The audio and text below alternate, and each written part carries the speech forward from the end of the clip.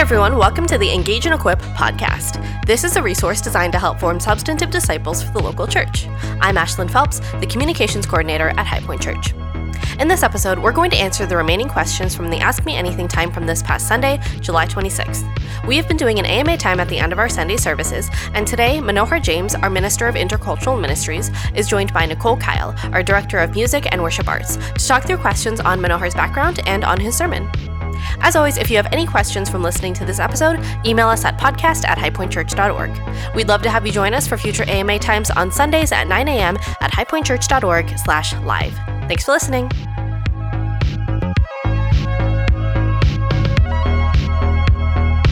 Hey everyone, I am here with Manohar. My name is Nicole Kyle. I'm here with Manohar James, and we are part of the staff team at High Point. And we are going to be finishing up with the AMA questions that we didn't get to from this past Sunday. Manohar, you preached this past Sunday, and we got to talk through some of the questions, but not all of them. So before we jump in to the questions about the sermon, there were a couple questions that were more about you and about India. And so I'm going to start with questions. Sound good? Yeah. Awesome. Okay, so here's the first question. Which state in India are you from, and what is the church like there?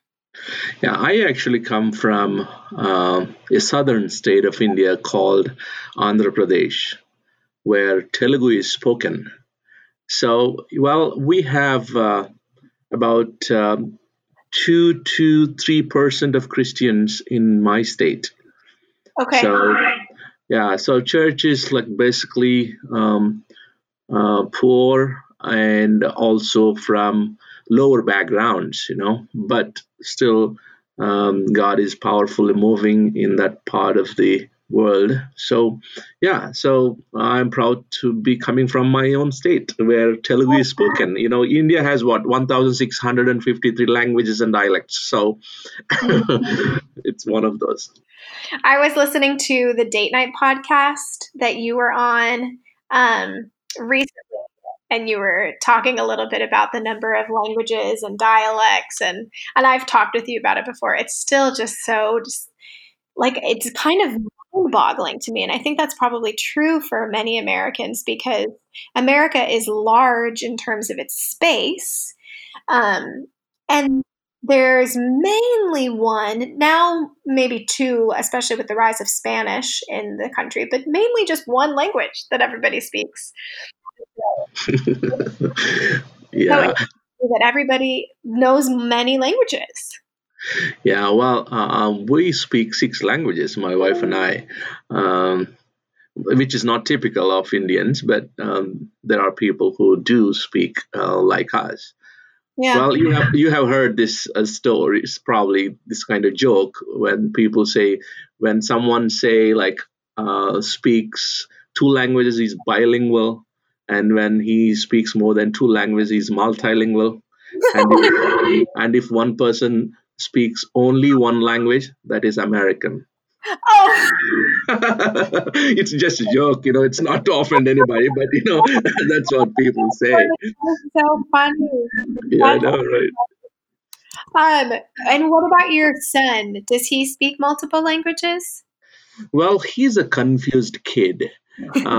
He is registering all the languages that we exchange in our house on day-to-day basis. But I think he actually understands at least 2 languages in addition to English. Okay. But he's not able to speak. But, he's kind of Indian outside, but inside American. He even differs with us in certain things as if he's proud of growing up here. So there is that. So he mocks our accent and he mocks at our language and things like that. But he's learning now. Sure. My son speaks with us. He speaks English, and then with my parents, he speaks Spanish. But he, if I ever speak to him in Spanish, he asks me to stop. He recognizes that Spanish is the language that he speaks with my parents. But with me, he'll always say, no Spanish, Mama. You speak English. I know it's very funny, but it's sometimes we just enjoy when children say those things, because they're saying out of innocence. They don't hate any language, they don't hate anybody, but because they're kind of enjoying the fun of their own comfort in the language, and then pick up another one, and then things like that. So Yes. Okay, so the next question that's specifically related to India is this. Why is the south of India more Christian than the north? Well, this is a good question, but it's a kind of, I should say, Western myth. It's not really true that when people say there are more Christians in the south than north is not really true. It sounds true because, in fact, there are two states in North India, which is Northeast, Mizoram and Nagaland. Their state religion is Christianity. Nagaland, it's like 80 to 90% Christians. In Mizoram, again, 90% of the state population is Christian. But people just ignore it because they don't associate Northeast states with North, but they are North. Yeah. Mm-hmm. So, in fact, Kerala, which is the down south, where one of the disciples of Jesus, Thomas, came there and established 7 churches and really converted about 17,500 people in 20 years of ministry. And that state still has like 15% of Christianity. Mm-hmm. And then there is another state where Thomas died. That's Tamil Nadu, adjacent to Kerala. And that's where you have like about 10 to 12% of Christians there.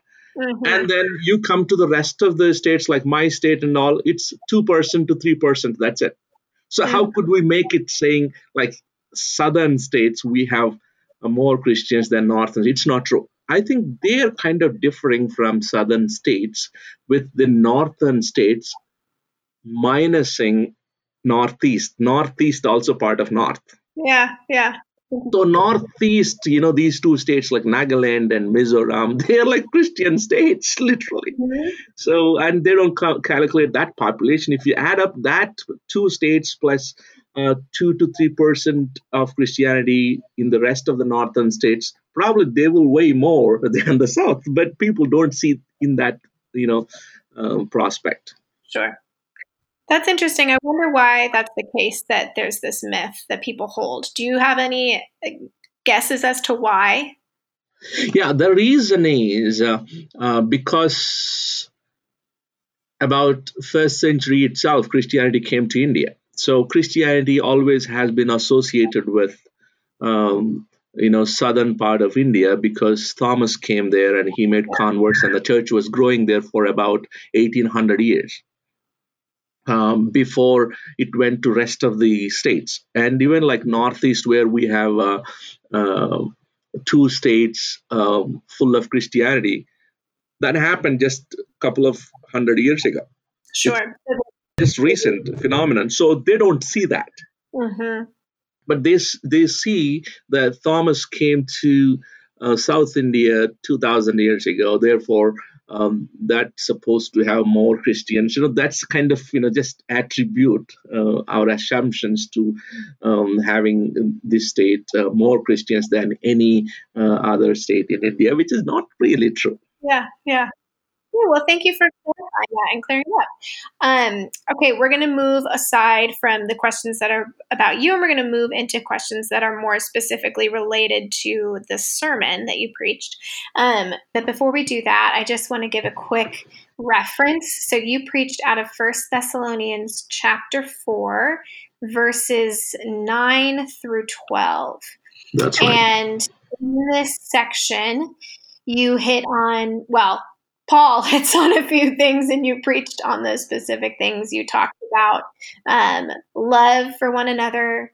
You talked about not really keeping to ourselves, not butting into other people's business. And you talked about our work. And during the AMA after the sermon, we did talk a lot about love. And then there were some questions that were more related to work. And so we're going to go through those questions now. So, you ready? Yep. Okay, great.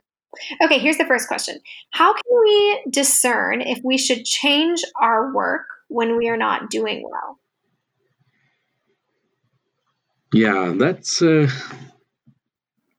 very good question. And of course, it's really hard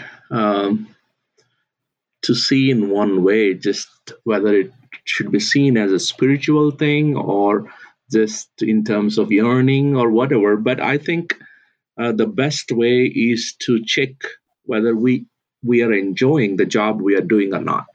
So it's the first thing is I think we should find joy in the work we do. If we don't find joy, money is not just sufficient and it's not just enough with okay, I have job and that gives me money, so I can feed my family, I don't need to depend on anybody. um, well, if you're not enjoying, the job will kill you. You will burn out, probably. So that's one. One is that finding joy for yourself, so that you are emotionally up, you are not down. And the second thing is, does your work or the workplace distracting you from God? Or yes, or does it lead you to the ways that are not pleasing to God? So that's another area we need to check, because sometimes certain workplaces really take away our relationship with God. So we really need to look at whether the workplace or the work itself is distracting to us. That's another checkpoint we should look for when we think of whether that work is for us or not. And the third is, does our work negatively affect our relationship with the people we work in the same workplace or outside the work? So it's another thing, like we need to check for our relationship with people in our workplace, because sometimes we are so much into the work, and sometimes we ignore the relationships, or sometimes our work demands relationships. So we need to make sure that our relationships don't affect our work doesn't affect our relationship. If our work affects our relationships negatively, that means we will not be able to really a fruitful Christian. So I think that's another area we need to check. And then the fourth I would suggest is your work oppressing? So that you kind of murmur and you work with pressure. You work, but because you have a job and you don't need to depend on anybody, this is all great, but it is oppressive to you. So if it is oppressive to you, you work with murmuring, and then you come back and you will naturally become oppressive to people under you. Whether it is in your household where you are kind of a leading guy, or in your department. If your boss is oppressing you, and then you will automatically tend to be oppressive to people under you. So there is always that relation. So we need to check. I think that's what I said. 4 things. One is finding joy in the work we do, and second, does our work really distract us from God, or workspace distract from God? And third, does our work negatively affect our relationship with people working in the same workspace or outside? And then fourth, is our work oppressing, so that we don't become oppressors to the people under us? Right. This was a follow-up question that I think fits well with what you just talked through. But do you think that it's more than just doing the work, but also in how we are to do the work? Yes, absolutely. And I think it's a combination of both. It's work as well as how do we do the work. Because we can't just choose the work that gives us income, but not joy and glory to God. But at the same time, it's not just one way or the other. We have to take both. Like work, we have to work. Work has come before worship. We have to Yeah. understand that. So we Yeah. have to work whichever calling we have. Work doesn't mean that, like Paul said, work with your hands. That's not just that, because we have passed that time. Mm-hmm. We are in the 21st century, and he's talking somewhere in the first and second century situation where everything is mostly manual work. Mm-hmm. So it's not about blue collar or white collar jobs. It's about the work that we do, um, that will make us not dependent on others. That is Mm-hmm. important. And again, second, how do we do is also important, because like that's what I said in the first question when I was answering that. I was saying, like, if we don't have joy, and if we're being oppressed in the same workplace, or if our relationships are affected in our workspace, that all talk about how do we do our work. So Mm-hmm. yeah, Right. so like if we are oppressed and then we try to behave in the same way, and if we are not enjoying, and that is contagious. Our depression is contagious.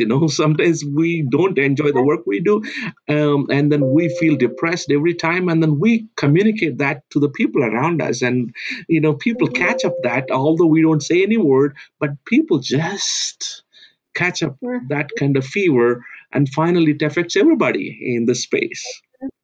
So Mm-hmm. I think it's both, and for us as Christians, we have additional responsibility, because in workplace people can go crazy, because there is a different kind of talk, Yeah. vain talk, or coarse talk, like sometimes filthy talk, Mm-hmm. some of the worldly wordings, vocabularies that people use in workspace.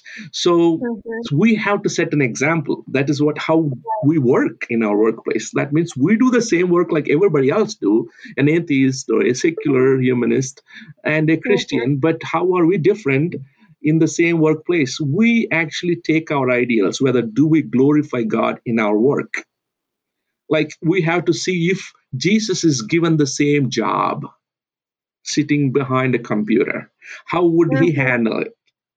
Sure. That is the Yeah. way we have to look at as Christians, because every time I have this thing, like if I'm dealing with somebody, I just quickly think, how would Jesus do? How would he deal with them before I deal? So if I think that way before even I uh, talk with them, quickly my perceptions change, and my way of talking Right. changes, my way of dealing changes. So I think how do we do is really a good thing to glorify God. And also Yeah. choosing work is also important. There are unethical works in the world. Mm-hmm. They are unethical, they are destructive, um, to the self and to the soul. So we Sure. have to choose the work that would not hinder the purpose of God in us, and at the same time, that would not hinder our spirituality or our growth. Yeah.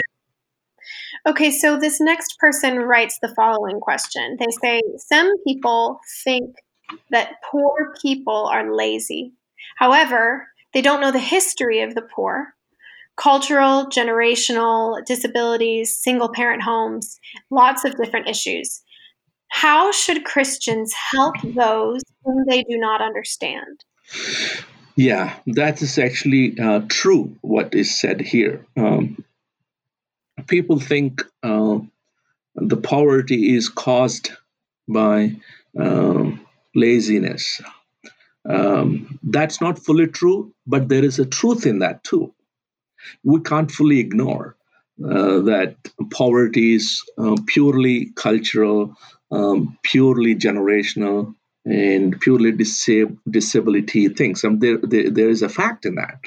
So I think, for example, if you take example of India, yes, absolutely, it's a kind of oppression that we experience from generation to generation, all the way, like 2000 years or more. Mhm. So we never Are you of the caste system right now. Yeah, we still have a caste system, so we don't allow people to really grow. We try to pull each other. Actually, we use an analogy for ourselves against ourselves in India, like um, crabs. We heard that a white man was carrying crabs in a truck. And then he dumped all the crabs in the truck behind without any what is that any sheet covering over it, right?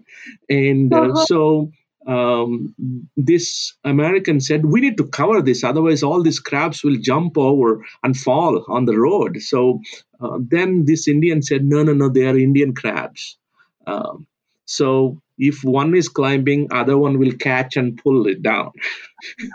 So, Mm-hmm. so there is that aspect. So this cultural thing where some people intentionally keep others poor, there is that problem. But at the same time, there is the laziness, that part. Like when I came to this country, one of the things that really pushed me to deep thinking is that why should people become poor when you have a lot of opportunities to work?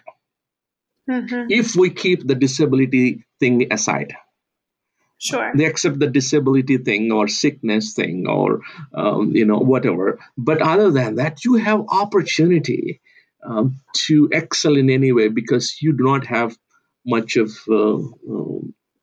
dignity of labor issues here. So which is Mm-hmm. great.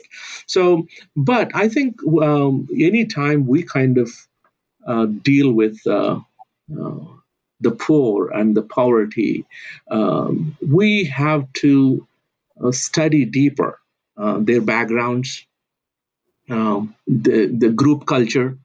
There is the group culture that goes with the poverty, and then there is the personal problems that go with that, and there are community issues like within that um, group group within the groups. There are certain things, the dynamics that hold them back. So I think we have to study all those things. We should not quickly jump into judgment. Like I already gave example of how I felt at the beginning, like why these homeless people stand like that, and then talk with others. Never sit with them and talk with them directly. So the poor people, when we think of poor, we need to really sit with them if we are concerned about them and talk to them. If there is any way we can fix it, we can fix it. Yeah. And believe me, like when I was in India, I was serving as a seminary president, and then that was the time where Nick Gibson came there. And Nick Gibson came and he taught some courses, and in fact, this guy saw some potential in me, and he said, Manohar, you need a PhD. You need to study more. So today, if he had not picked me up from there, Sure. emotionally, when taking risk, I would have been someone like them, like pulling everybody down each other, keeping in the same place everybody else, and then I want to be in the same place. I never will have a growth. Someone Sure. has to redeem. So Pastor Nick Gibson, he jumped into my life to raise me to the level I am today with the PhD. And he thought, yeah, he needs that. So he took risk for me. So how many people do that? So, Right. so we have to really risk our lives to help people who are struggling. And sometimes, like Paul said, we have to warn those who are idle. That's what he tells in chapter 5 in First Yeah. Thessalonians. And in fact, when he is telling people not to depend, but to work and become self sufficient, he was actually referring to three kinds of people in that Thessalonian church. First group is um, who are kind of looking for social status. They don't want to work with hands anymore because Greeks thought working with hands means it only fits to slaves. So I am not a slave anymore. I'm freed in Jesus Christ. So I don't want to work menial jobs. Mm-hmm. Yeah. And then there is another group who are kind of over spiritual. Jesus is coming soon. I don't want to work. I only wanted to do all spiritual stuff. I mean, Yep. yeah, you have to do spiritual stuff. What about food? What about survival? You need something to eat, right? So that group is another group. And then the third group is uh, kind of exploiting others generosity. Anyway, we have resources. We have benevolence fund. Somehow they will Yeah, not let us suffer, so I don't need to work. Let me right. somehow survive in the spiritual area with kind of meddling into other things sometimes, doing this and that. And that there, so these three groups in context we need to consider, talking about like literally. um, Well, I think that we can identify in different ways with these sorts of things. There are definitely experiences I think that we each have where we think, I don't want to have to do that sort of mm, work. mhm, That's been me for one reason or another, whatever the reason is. And so we can find ourselves in that camp. I mhm. mean, so these, I think, it's easy for us to read through scripture and to not identify ourselves in the roles that need correcting, when Yeah, in fact, many times that's exactly where we should identify ourselves in scripture. yeah, yeah, absolutely, absolutely. And also, I have seen some of us actually have gone as a research point of view to the poorer countries and looked at their lifestyle. But I have lived poor. I have seen poor from inside out, and there are different qualities within poor. Even their mentality is kind of narrow. They get easily hurt and they get angry easily. I have seen even within my own family, my own household, my relatives. I always see difference within myself and them when I have grown one or two steps above, and then I tell them why you need to be angry for petty things. And why you need Mm-hmm. to waste your time on insignificant things. So, there are some kind of characteristics in the poor that some of us have to help them so that they will cross the bridge with us. Um, Yeah. so otherwise, One of it's going to be hard. Yeah, I think it's when you brought up how Nick took a risk Hmm. on you in your life. It's funny. I think he's done that with a handful of people because he took a risk in hiring me as well.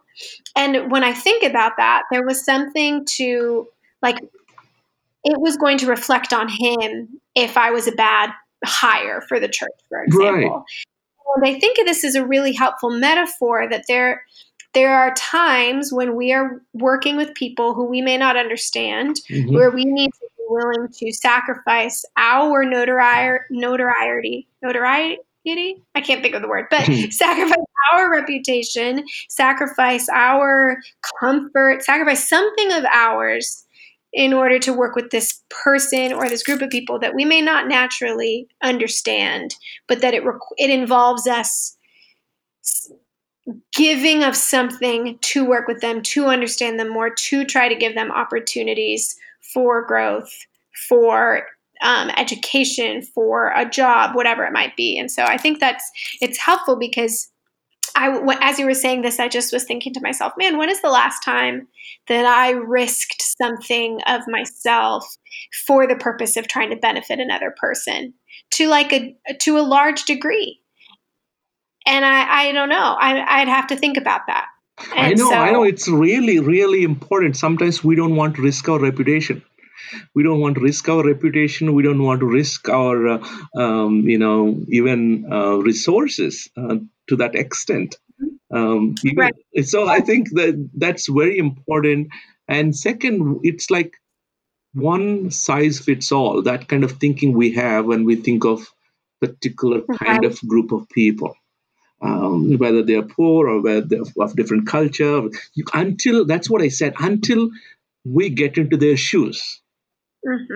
we Hmm. will never be able to understand what it means to live in that kind of situation, how they would like to be helped. So Hmm. we need to get in. Sometimes we only get behind their back researching, but we don't get into their shoes. That's what I was emphasizing on my sermon. Hey, get into their shoes. That is Yeah. very key. That's what Jesus did. He went down to the people. One of the things Mhm. that I like in Gospels is when Jesus saw the crowds, he had compassion on them. He saw them Right. like sheep without shepherd. I mean, the same crowds were watched by the Pharisees, by the priests, and by other spiritual people, never felt anything different. But Jesus Yeah. had a different eyes, different perspectives when he saw the poor, when he saw the suffering. But again, one Yeah. more thing I want to say about poor is that poor is going to be always with us.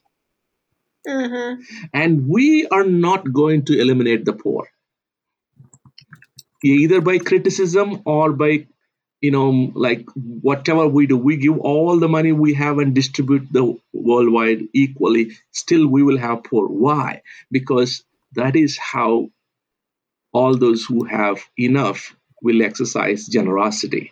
So we need some poor to exercise generosity. Otherwise, we have to remove generosity from our dictionary because everybody don't need anybody. So this is actually reflecting God's nature in us. Otherwise, we will not know how God is generous to us. So I think this we don't have to say like, yeah, we don't need poor. We don't want to help poor. We hate poor. We don't like poverty to exist, and all these are nowhere close to the biblical perspective. We need poor so that we will exercise. It doesn't mean we should intentionally keep people poor, but I'm saying when poor is there, our responsibility to just go and help them in any way Yeah. possible. Well, this is great. This gets to the final question. So, this is the last question. In your sermon, you gave the example of the Shakers who had farmland and they found out that there were people who were stealing from their crops. Mhm. And they ended up, am I remembering this correctly? They ended up growing more crops Mhm. for. Okay, so this reminded me of Hebrew law and specifically with Right. Ruth when Mhm. she went after the workers went through the field, and the law was that they couldn't go back to get more because they needed to leave Mm. for those who had to come. Okay, so I follow you there. Here is the question that this person wrote. They said the Shakers enabled their neighbors to become thieves and made no efforts to prevent them from continuing in this soul destroying path. How do we love our neighbors without enabling their self destruction? Yeah, that's actually a very thoughtful question. But also, I wanted to say that the person who is asking this question jumped into conclusion, which I haven't concluded in my sermon. Uh-huh. So it doesn't mean that Shakers have not gone beyond what I said. Probably Mm-hmm. they have. In fact, probably many thieves could have become like Shakers themselves, um, because they always believed in gospel love. It's not humanitarian love. So they always believed in gospel love means they were responsible um, to preach the gospel through their actions. So I Mm-hmm. don't agree with this thing, but I agree with the question that would be self-destruction. When we help people without some good judgment and good thinking. But as far as Sakers is concerned, I believe the story doesn't end there. I was only focusing on their love. I didn't. Mm-hmm. I didn't focus on the poor people there. I didn't. Right. So I didn't even focus on thieves there. I was only thinking about how these people dealt. And in fact, you imagine, the more we love the thieves, the more they become like us. I have actually changed some of the stealing people in India. Yeah. I have changed by my attitude, and they wanted to become like me. But if I become too judgmental and do like legally things and all, I would have no connection between. Yeah. But again, Yeah. stealing happens in three ways, whether you agree with me or not. First one is need-based stealing. Second is greed-based stealing, and third is a habit-based stealing. Mm. So some people by need, some people by greed, some people by habit. They just do it because they grew up stealing and all that. They don't even worry about the implications and all. But when people Right. do based on need, it's okay to let them have something from us, and then teach them how to survive. You have heard this common saying, like, if you give a man a fish, Mm-hmm. you feed him for a day, but teach him how to fish, you'll feed him for a lifetime. Yeah. But the thing is, first you have to give him fish, even to go for fishing. Sure. So you sometimes we give a net and he doesn't have energy even to go there. First you have to give Yeah. him fish anyway, then afterwards net. But the moral of this proverb is like, you don't keep giving fish, but give Right. fish and then transition to net. So here Yes. are some books I have. One is um, When Helping Hurts. Mm-hmm. So it's written by Steve Corbett and Brian Fickert. So this is a good book they can read. And there is another one, The Poor Will Be Glad, which is Okay. written by Peter um, Greer and Phil Smith. And this is another book. But again, this book says how we can eliminate poverty, which is not going to happen in our lifetime. But anyway, but this will be like kind of good resource books Yeah. for us. And again, the thing is, when Paul said, love one another, it includes the poor loving the rich who are not helping. Hmm. Sometimes we misunderstand that it is love one another. It's not like, loving the poor, loving the suffering people, loving the minority. This is how we always think. No, it always, even the poor people have bad thoughts. They don't even love, even those people Right. have these things. So it is loving one another. So when we talk about loving one another, we have to see what we can do with our limited resources. One of the bad traits of the poor people, sometimes they feel like the responsibility lies only with the rich, with those people who are with more resources. But that's not true. So we have Yeah. to keep helping each other, and at the same time, like I said, we have to give fish and then transition to, um, giving them a net, so that they can go and catch the fish. That's what Nick Gibson has done to me. Mm-hmm. Nick Gibson has done to me. What he did was, he brought me here, and then I used to go back to him every time I have some struggle, and as if he's my dad, like kind of help me. He's younger than me, uh, Yeah. but he never saw me from a different perspective. He just saw that I just need help, and Yeah. then he just embodied Christ's love, and he resembled more like Jesus than himself. And he jumped in Mm-hmm. and helped. So I am kind of living testimony to say that, because sometimes we use examples of like 1800s and 1900s or 1700s that we don't even relate with. And then people are next door to us we can learn from. Yeah. So Yeah. yeah, so it's like we don't want to have that thought, like that fear at the beginning, like we're going to destroy if we help. If we do that, we become judgmental. Mm-hmm. Sometimes this is what happens when a poor person is there. We think that he doesn't have taste buds, so whatever we give, he has to eat. Sure. Right. This is Uh-huh. the problem. Like, one of the problems is like we become too judgmental when they are poor. Okay, they're hungry, so we just need to give them something, so Yeah. that they Rather can fill the stomach. Yeah. than the most generous thing that we have and can give. Yeah. Right. Right. So we need to understand they have taste buds too, and they have a Yeah. desire as to what really satisfy them, not in Yeah. the terms of greed, but in terms of need. Yeah. So that is what we should do. We should continue to become like Jesus. How Jesus is the example. Think like Yeah. Jesus, so that you will Yeah. act like Jesus. Yes. Manohar, thank you for spending some time going through these questions, and thanks for sharing a little bit about yourself. And thank you to everybody who asked these questions. We hope that this podcast was helpful for you as you listened. And Manohar, you're preaching again in a month or so, right? Yeah, so in November, actually. Okay, all right. And we're looking forward to that. I'm excited for that. I love getting to hear you preach.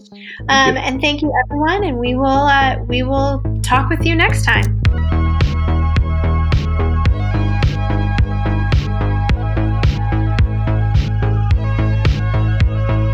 Thanks for listening to this episode of the Engage and Equip podcast. If you have a podcast idea or a question you'd like answered on the podcast, send us an email at podcast@highpointchurch.org. You can find more episodes online at highpointchurch.org/podcast. You can also find us on most podcast apps like Apple Podcasts, Google Podcasts, Spotify, and Overcast. If you are listening on a podcast app, hit subscribe to get notified of future episodes. We hope this episode was helpful to you as you grow in becoming a more substantive disciple and a part of the local church.